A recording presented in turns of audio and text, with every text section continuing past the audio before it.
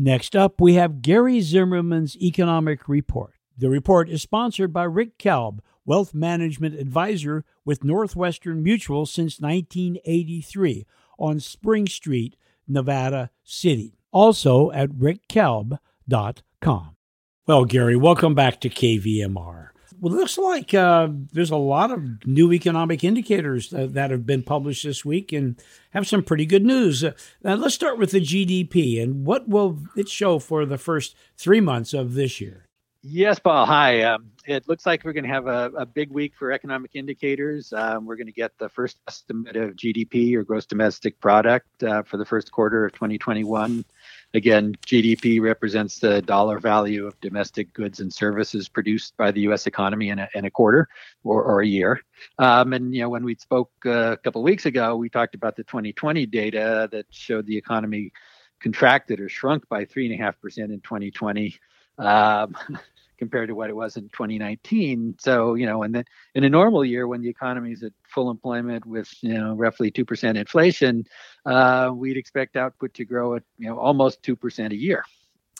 Well, Gary, can you tell us anything about the National Gross Domestic Product, or GDP, estimate for the first quarter of 21 that will be released this week? Do you expect a good number, average, or just okay? Well, Paul, let's see. You can go to several of the Federal Reserve banks to get their take, looking at their basically statistical models that are estimating based on the most recent data coming in. And that can be sometimes change it on a daily or weekly basis. And they have, the Federal Reserve Bank in New York and the Federal Reserve Bank of Atlanta have two of those interesting ones that we can look at. The New York Fed's nowcasting model, as of today, is looking at 6.9% growth rate for 2021, the first quarter. That's quite a bit, way above the 2% long run average. And the Federal Reserve Bank of Atlanta's GDP now, and you can go actually get both of these from their websites, their public websites. They're looking at 8.2% annual growth rate for the first quarter. That's even higher than the New York model. And both of those are well above the private sector consensus forecast by the blue chip forecasters. And that's, coming in at about 5.4% for the first quarter. So bottom line, I think we should expect a very strong quarter and a great start for 2021.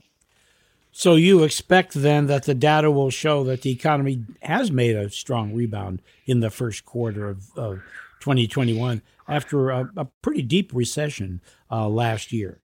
Yeah, yes, Paul. I think the new data, from what we're seeing from the statistical models, using the recent data, and most of the economic forecasts, are all pointing towards a strong start to the year in terms of output or GDP. And, again, we need that rapid growth to get out of the hole that the economy fell in, caused by the 2020 COVID recession. And, at one point we had, over 20 million workers unemployed, and it's going to take a strong economy to put them all back to work. Well, what economic forces are there that are driving the recovery at this point? Oh, hey, that's a loaded question, Paul. But I have some thoughts about that. I think it's important, that the recovery is coming along. Things like improving public health, massive government aid, Federal Reserve policy support are all, I think, helping. So let me go through some of those. I don't think necessarily in any particular order of importance. I think we'll take time to see which of them were driving the recovery. But, the improvement in the economy is certainly helped by the COVID-19 pandemic, as, we've added, 200 million doses of vaccine to the arms of the public. So that's a plus, I think. And, the problems, COVID cases and hospitalizations are down. So that's good news. And the, fewer things are being restricted or locked down.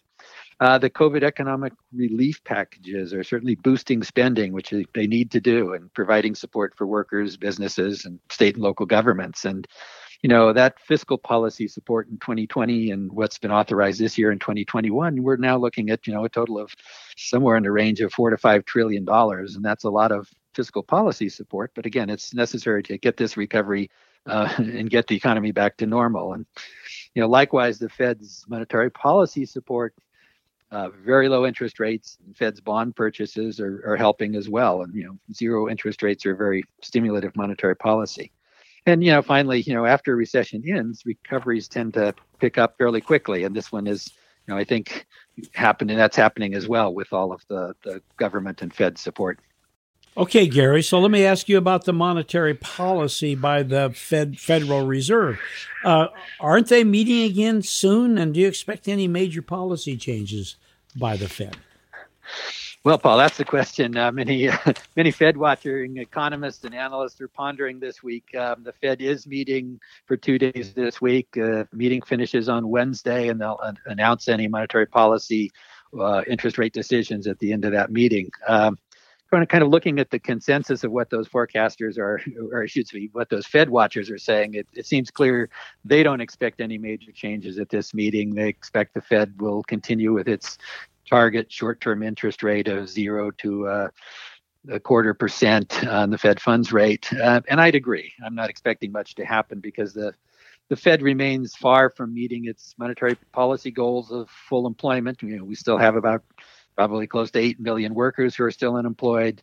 And we still have an inflation rate that remains below the Fed's sort of average 2% inflation goal. So, the Fed's likely to continue its policies designed to help the economy until the economy reaches those two policy goals. So, Paul, I'd also recommend folks listen to or check out the news on the Fed Chair Powell's press conference after the meeting on Wednesday, where they discuss what the Fed did, what they're interested in, and what maybe provide some clues to what the timing and the direction of future Fed policy changes might be. Okay, Gary, one last question. There are lots of other economic indicators that will be published this week. In your view, will they generally be good, okay, or maybe not so good?